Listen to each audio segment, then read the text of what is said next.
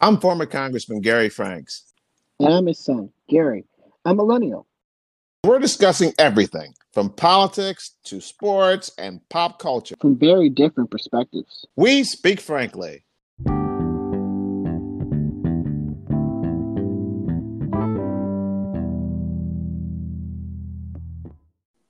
Welcome back. We are in March Madness, folks. And so we will talk about the college scene today, just for a little while. But as usual, Gary, I would like to start with the NBA. And we've had some interesting developments over the last week or so. One that I just can't help myself from talking about, and that is the Houston losers. I mean, the Houston, are they playing basketball or not? Okay, the Houston Rockets. They've now lost 19 games in a row. So I have to mention that, Gary, because last time I think they had lost 12 games in a row. So they are just working their way toward the cellar, trying to beat out those Timberwolves for having the worst record in the NBA. They are 11-29, 19 straight losses, and I cannot be more happy about that. And so when looking at that extreme, let's look at the better teams in the NBA. And let's start with the Eastern Division. Even without Embiid, they're still holding the number one spot, that being the 76ers. And they're 28-13. The Nets are very close now, folks. They're starting to gel. They're 28-14. They still haven't worked in our friend Mr. Griffin yet, but that will happen. But they're 28-14, and without KD, the twosome, that being Irving and Harden, are doing extremely well, keeping them right near the top. I saw a game last week, Gary, that of the Milwaukee Bucks, and I got a little upset by what the Greek Freak did in that game. You know, granted, the Sixers were playing without Embiid, and they blew a 17-point lead. But still, you don't do what the Greek Freak did during that game, Gary. He actually had a very miserable first half. I think he scored only 4 points, but he scored about 20-something points in the second half. And after scoring one of his baskets, he actually sat on the floor and smiled at the 76ers. Now, that's Bush League. And then I saw an interview after that in which he was kind of making fun of that. You know, that's Bush League. I mean, why do you do that? Why do you, but he got a kick out of it. And as always happens, you know, sometimes when you really brag too much about yourself, things really do kind of tumble down on you later in the future. Not that I'm wishing this on the Greek Freak, but let's be a little more mature, Greek Freak. Don't try to make fun of people when they're down. When you've done something well and you do something that, you know, quite frankly, I have to think really, really long and hard to see if I ever saw a player sit on the other team's court during the game, and timeout had been called, obviously, and just sit there on the floor for a second or two and smile at the other team. That is just totally humiliating and just simply not necessary. We're not looking at a basketball player being that arrogant and being that insensitive to people. And quite frankly, had there been 18,000 fans sitting in the stands in Philadelphia, you would have been booed unmercifully by the Philadelphia fans. So you really took advantage of a situation that you know you would never be able to do during a normal basketball season. And why in the world would you want to do that? So anyhow, I'm giving you a little, spanking here at Greek Freak because it was totally unnecessary. Quite frankly, I think you lost some votes for MVP. Not that you're going to win it anyhow. I'm not saying you are. I'm not saying you aren't. But I think some writers who saw that were saying that's a little bit too much. Think about it. Would Oscar Robertson do that? No. Would Kareem Abdul-Jabbar do that? No. Would Michael Jordan even do that? No. And I can go on and on. So why are you acting like that? It's absolutely ridiculous. And please, please, let that be the first and last time you do something that silly. I disagree with everything that you just said. Oh, okay. And the reason why I disagree with it is because there's a deeper meaning to it. And I will always take this approach when it comes to Giannis, because I think anytime he plays against a player that is signed to Clutch Sports or Unclutch Sports, whatever you want to call it, LeBron James's agency, or to be nice, Rich Paul's agency, Ben Simmons, is always going to go back to that, because a few years ago, Rich Paul said he would rather have Anthony Davis on his team and Ben Simmons and then they laughed about it. So I'll always go back to that point. I completely agree with you on this one point. The fans would have booed him. He would never be able to walk out of the arena. But I have no problem with him doing that because to me, it's just, we want rivalries in the NBA. And I think it'll be great if there's a rivalry between Milwaukee and Philadelphia because normally when Giannis plays against the Sixers are usually able to contain Giannis because they have a big front line that can contain Giannis from getting to the basket. So the Mm-hmm. fact that Giannis was getting his way and doing that, I have no problem with it. It's just as disrespectful as Steph Curry shimmying on the court. It's just as disrespectful as Dame Lillard, throwing his wrist saying it's Dame time. Look, I have no problem with it. We want more rivalries in the NBA. I thought it was great. Well, I like rivalries, Gary, but I don't like trying to do something that is just totally, totally embarrassing. And I take exception to what Steph does. It's what he does. He scores a basket, he turns his back, and shoots. That's fine. Well, Michael did when he shrugged his shoulder after he made like 17 baskets in a row. That's fine. But to actually sit on somebody's floor is really bad. It's just like in football when one of the players would actually go to midfield and do something despicable on midfield when they're playing against a team. That's totally inappropriate. We don't need that type of mockery. Just play your game. You let your performance show people how good you are and how bad the other team is. And keep in mind, the guy who was going to win the MVP award, in my estimation, wasn't there. So don't think that you own the court because you were able to come back from 17 points down to beat the 76ers when they didn't even have the best player on the team there. So you didn't do anything. If you had done this, even if you wanted to have, pat yourself on the back because you beat the 76ers, if they had their full complement of players, you know what? You would not have won. So don't be gloating over something that you're taking advantage of a situation, not taking advantage. Just the guy's injured. You can't do anything about that. He can't do anything about that. But you did not beat the 76ers when they were at full strength. And so you don't own their court. So that's another reason why I take total exception for it. But Gary, let's move on to what else happened in the NBA. The Heat are making a real strong push now, Gary. I counted them out. I really had. You always said don't wait till Butler comes back. Well, you're right because they're in fourth place right now, and they're 22-20. The Hawks, I had counted them out. They got a new coach. They won 7 in a row. They are in fifth place right now, 21-20. I'm not sure who their new coach is, but they definitely got a new lease on life because they're playing extremely good basketball with Capella leading the way leading the NBA and rebounding with 14.1 average. And, of course, Trae Young doing extremely well from a scoring perspective as well as from just being a good playmaker. Any comments about the Hawks before I go any further, Gary? Because they're the hottest team in the NBA right now. Yeah, so the Atlanta Hawks' new coach really should have been a head coach in the NBA anyway, and he was last year, Nate McMillan. Oh, yeah, So that's the guy that took the place I like Nate. of, I believe, Mm-hmm. I believe his name was Floyd Pierce, the former coach of the Atlanta Hawks, which I thought he got a very, very bad deal here because the Atlanta Hawks were not a healthy team for most of the year, and they fired him. I thought that was really bad. But I'm not surprised that Nate McMillan's doing a great job because he's a really good coach. Yeah, and go look at the Indiana Pacers without him compared to where they are, when they had him there. So. Yeah, you're right. You're right, Gary. He's been a great coach, and boy, does it show. They've won 7 in a row in the 5th spot right now. The Hornets are still 20-20, but that's good. They're right in the 6th spot. The Knicks are hanging in there, also at 500, 21-21, and then the 7th spot. The Celtics are still kind of haven't found their way, so they're in the 8th spot, 20-21. Much, I think, better team than their record would show, but they've lost 3 in a row of late. The Bulls are holding on, clinging on to that 9th spot over the Pacers, and both of them are about 18-21 and 18-22 respectively. And those Raptors, who I don't like, they are fading and they're sinking like lead. They've lost 7 straight games. They've had the worst. Oh, no, I forgot my Houston Rockets. Other than the Rockets, the worst week of all the teams, and they're now 17-24.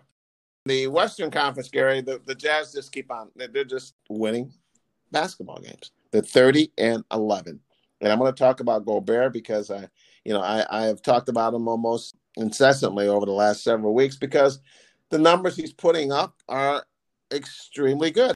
He would rank number 3 in the league, I believe, in field goal percentage at 64%.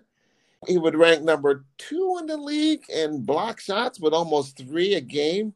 He's scoring 14.4 points a game. And he's number 2 in the league in rebounds, 13.5. I don't know what to say. The team has the best record in basketball. Don't get me wrong. Donovan Mitchell's playing extremely well also, and he's coming on strong. But the Jazz are the Jazz. We have to respect the fact that they have dominated the NBA this year. The Lakers are in the second spot, 28-13. They won 4 in a row. So kudos out to LeBron James for that. The Suns, I'm obviously, I've talked about them in the past as well. 26-13. They're playing 667 basketball. Who would have thunk it? And they are off to the best start that they've had, and I believe in many decades, if not forever, since they've been in existence, with that spurt that they've had. The Clippers, 26-16 in the 4th spot. The Nuggets are playing good basketball, the 25-16, thanks to the Joker. They've won 3 in a row.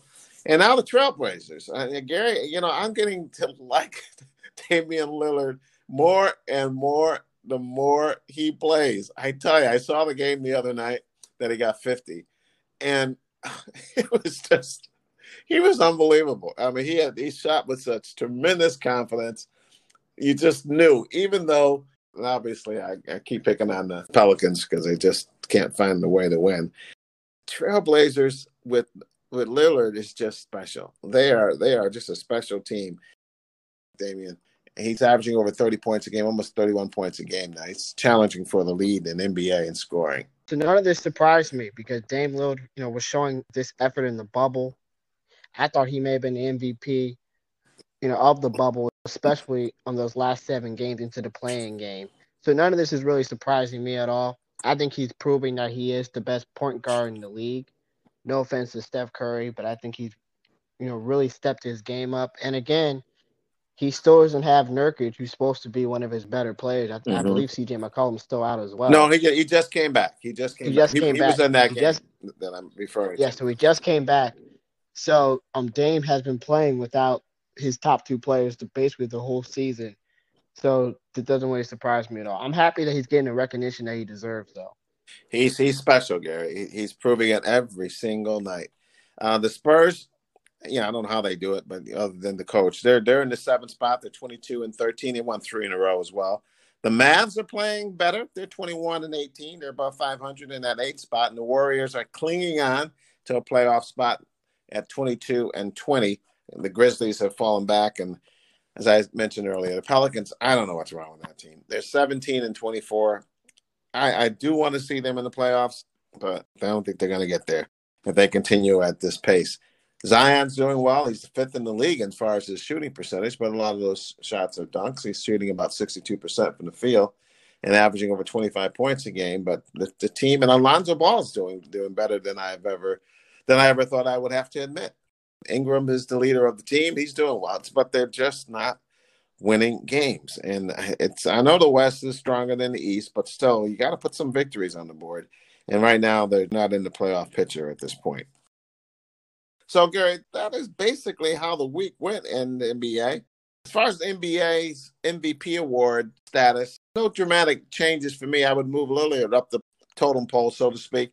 But Embiid, to me, is still the MVP, even though he hasn't played. He's been injured. But he has maintained that position as far as I'm concerned. He's averaging 29.9 points a game. He's one of the top rebounders in the game. The team is the best team in the East. He is right there at the top. I still have James Harden at that number 2 spot, as you did last week. We'll see how you would rate James this week. But he's doing everything he would need to do to have the team perform as well as it has. They have the 4th best record in the NBA at this point, behind the 76ers, the Jazz, the Lakers. Getting 11.2 assists a game and over 25 points a game. Just playing great basketball. And in 3rd spot, I'm moving up Damian Lillard. He is just special, and he is proving it, as I stated earlier, each and every day. And he's going right now for the scoring title over Beal. He's very close to having that spot secure. Definitely ahead of the pack as far as anyone else would be concerned, as far as there's only 2 players right now averaging over 30 points a game, and he's one of those 2. And then of course, Chris Paul, not because of his scoring, but because of his leadership. He's averaging about 16 points a game, but he is doing all the necessary things to make the Suns a contender this year. Obviously, the playoffs has always been the Achilles heel of the Phoenix Suns, so we're a long way from that. But they are doing extremely well during the regular season. Even without Booker playing, the Suns have managed to stay in the top tier in the Western Division. So those are my four. And then you have the usual suspects, the Greek Freak and LeBron being in the fifth and sixth spots, so to speak. And as I bragged about, though he will not win the MVP award, Gobert, I would have him in the seventh spot as far as the top 7 or 8 players that should be in contention. And then the last person would be the Joker. The Joker is just doing everything that you would need a big man to do and more. He's scoring 27 points a game. He's rebounding. He's playing just an outstanding overall floor game, one of the top players in the league in assists. He's doing extremely well. Doncic would be a distant number 10 or 9 or 10 person because he is averaging 28.8 points a game. He is getting 9.3 assists a game, and he's doing well from a rebounding perspective. And his team would look as though they are going to be a playoff team this year. So he would be in the 9th spot. And then, of course, Leonard would be in the 10th spot. The team quietly does what they need to do. They're 26 and 16. It's a quiet 26 and 16, but they are. And he is the undisputed leader on that team, and he's a winner. So those are my top 10 guys that would, I think, be in contention for the MVP award if you had to rank them at this point. But to me, it's Embiid to lose, and I don't see that happening at this juncture. So I'm only going to stick to 3. Okay. And my number 1 has changed dramatically, but I'll get to that in a minute. My number 3 would actually, you know what? Let's get to it right now. My number 3 is Joel Embiid. He's not winning the MVP this year. There's no way because he's going to miss too many games this season. Okay. So it's not even worth even putting him at number 1. He's had a phenomenal season, but the injuries have caught up to him. He may not even play in a quarter of the games this season, so I can't put him as the MVP. That's a good point. So the other 2 guys, my number 2 is still Dame Lillard. He has to get Portland to a little bit of a higher seed. I would like for him to get them to at least to a 5 seed, a 4 or 5 seed. I know it's going to be very hard to do so. But if he's able to get them to a 4 or 5 seed with the points that he's averaging now and all the other stats he has, he'll be the MVP. But right now, the MVP is James Harden. Not really close for me. So we know the media wants LeBron James to be the MVP. For the storyline purposes, he's in his 18th year and all that stuff, which I don't really care about. But the storyline is the reason why Giannis is not even in it because there's been a few Fox Sports media members that have been saying that for historical purposes, it's not good to let Giannis win because the only guys that have three-peated in the MVP was Bill Russell, Wilt Chamberlain, and most recently Larry Bird 30 or 40 years ago. So from a historical purpose, they don't want to give Giannis the MVP because Giannis hasn't won a championship in his first 2 years yet. So that's why they don't want to give it to him, which I think is ridiculous because if he's having an MVP season, he should be the MVP. But the Milwaukee Bucks are not the number 1 seed in the Eastern Conference, so that's why I'm not giving it to him. But James Harden is very clear. He's very valuable because you've mentioned it earlier in the show.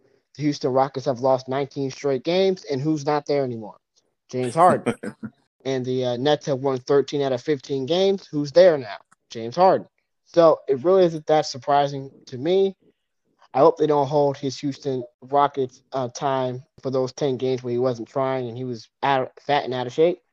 I hope they don't hold that against him. But to me, he's the MVP. Okay, that's interesting, Gary. So Michael did not win 3 straight MVPs? I didn't realize that. No. Oh, wow. No, so the people who won 3 straight were Bill Russell, Wilt Chamberlain, and Larry Bird. Wow. Yep. That's a very exclusive club then. That is quite an achievement. I don't see the Greek Freak winning another MVP this year at all. He's not even in the top 3. I wouldn't even put him in the top 3. Let me throw one more thing in there as well, which is also why the media is not going to vote for him for probably any awards, is that there's only been 3 players, and he's one of them, to win the MVP and Defensive Player of the Year award in this same year. And those 2 guys won the NBA championship and were finals MVP those years. That was Michael and Akeem Olajuwon. Giannis didn't even get to the finals. So there's no way they're going to I agree. And I think that when you look at who will be in the finals for the Eastern Division and who will be in the finals in the Western Division, I think that the odds-on favorites would be the 76ers, which will have Embiid, or the Nets. Those two teams have a 50% chance of winning the title. And I think that the MVP will come out of one of those teams, because I don't think the Jazz would have a player that would be able to stake claim to that. And once again, they're not a real good playoff team, so we'll see how far they go in the playoffs. But I do believe, Gary, that those pesky Phoenix Suns could surprise some people. And that is what I'm hoping for. I think Booker's injury is going to give him a little more rest. Not that he needs rest. He's a young guy. But I think the team is really a team. I'm very impressed by them.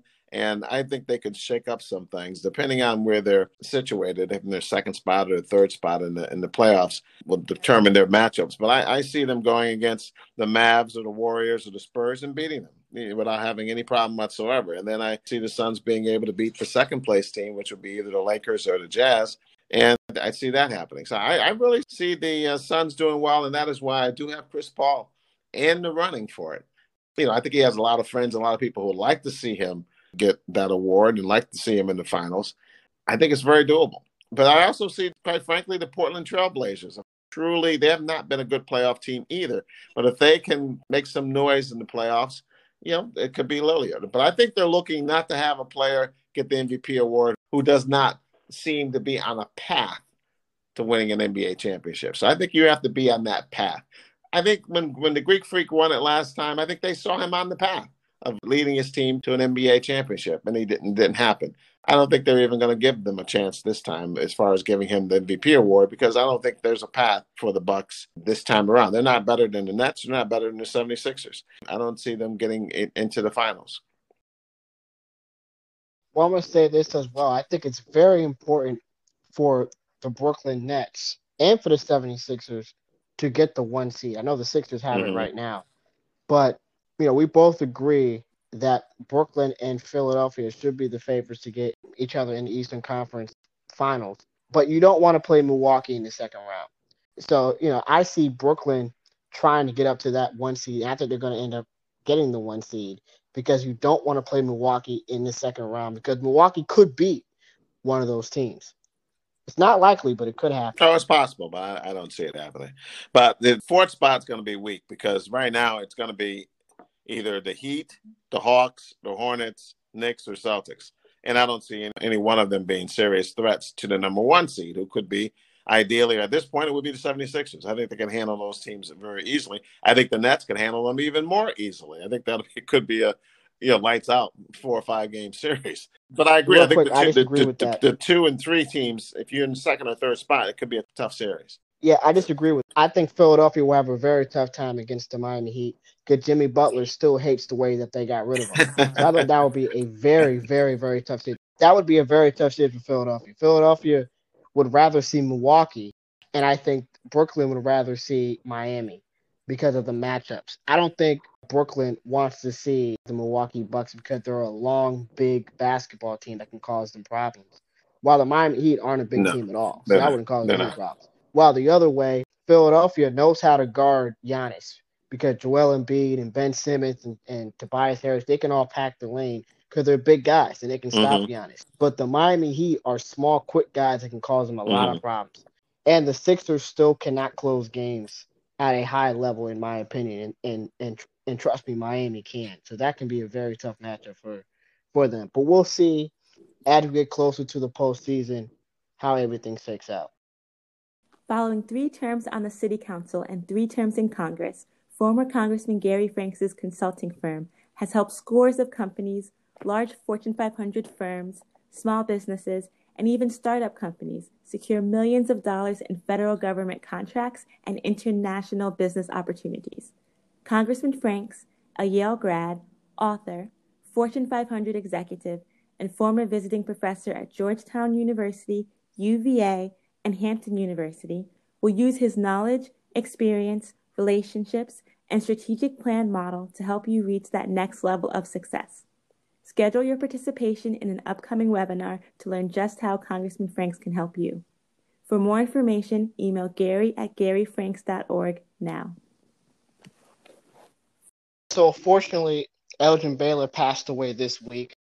I know that he was one of your favorite players, Dad. So, I'll let you talk more about him. But just real quick, I want to mention the fact that guys like Elgin Baylor changed basketball forever. And I think that's something that a lot of people, especially younger listeners, should understand is that the NBA was not really above the rim before Elgin Baylor came around. And I think a lot of people, don't really know all that information. But I'll let you go into it. Yeah, he was a great player, Gary. He was your uncle's favorite player. I think he even wore his uniform, wore his number, I believe. He was one of my favorites as well. He played kind of like a small forward. He was 6'5", but now 6'5", you got to play almost point guard.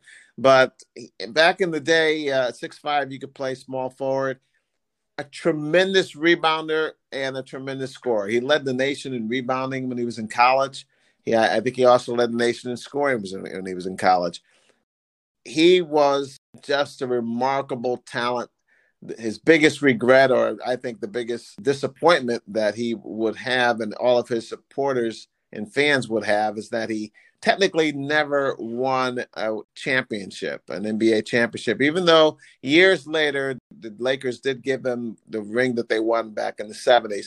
What had happened, Gary, he actually tore his Achilles tendon during the season in which the Lakers were destined to go on to win the NBA World Championship. And so he didn't want to come back after he tore his tendon during that season. And they went on and they won the NBA World Championship that year. So technically speaking, he retired before he was able to be deemed eligible for the ring presentation. But they gave him one anyhow, many years later. Then I got to know him because he also became part of management. And he spent a number of years with the San Diego Clippers, and became the LA Clippers as their vice president and general manager. But I got to know him when he was the general manager of the New Orleans Jazz. And it was quite an honor to walk into that gym and every day look over and see Elgin Baylor evaluating you. It was like it gives me goosebumps even today. And every day, it's like any other type of camp or any type of tryout. He would call people over, and then you wouldn't see that person come back again because they were cut. And every day that I made it through, and I made it to Friday, started on Monday and made it all the way to the last day. And I'll never forget his words. He said to me, you're a good player, but we got Gail Goodrich, we got Pistol Pete. If any one of those guys go down or whatever, you should go to the CBA. At the time, that was the Continental Basketball Association or something of that nature. And we'll call you up if something happens. And I looked at him and respectfully said, I have other options, and I'm going to go and take advantage of that. But I did thank him.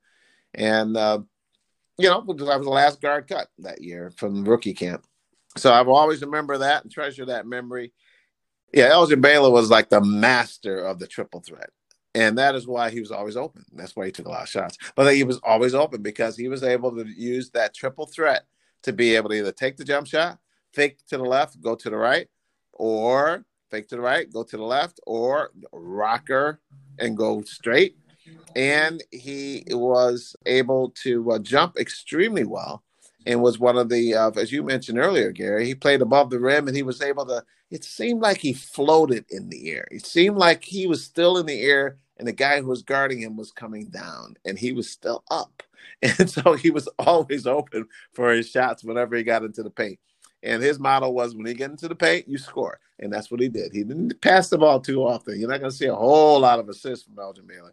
But you will see that he took a lot of good shots. A lot of his shots were, he was open because he was able to clear his man through the triple threat and through his ability to jump very well.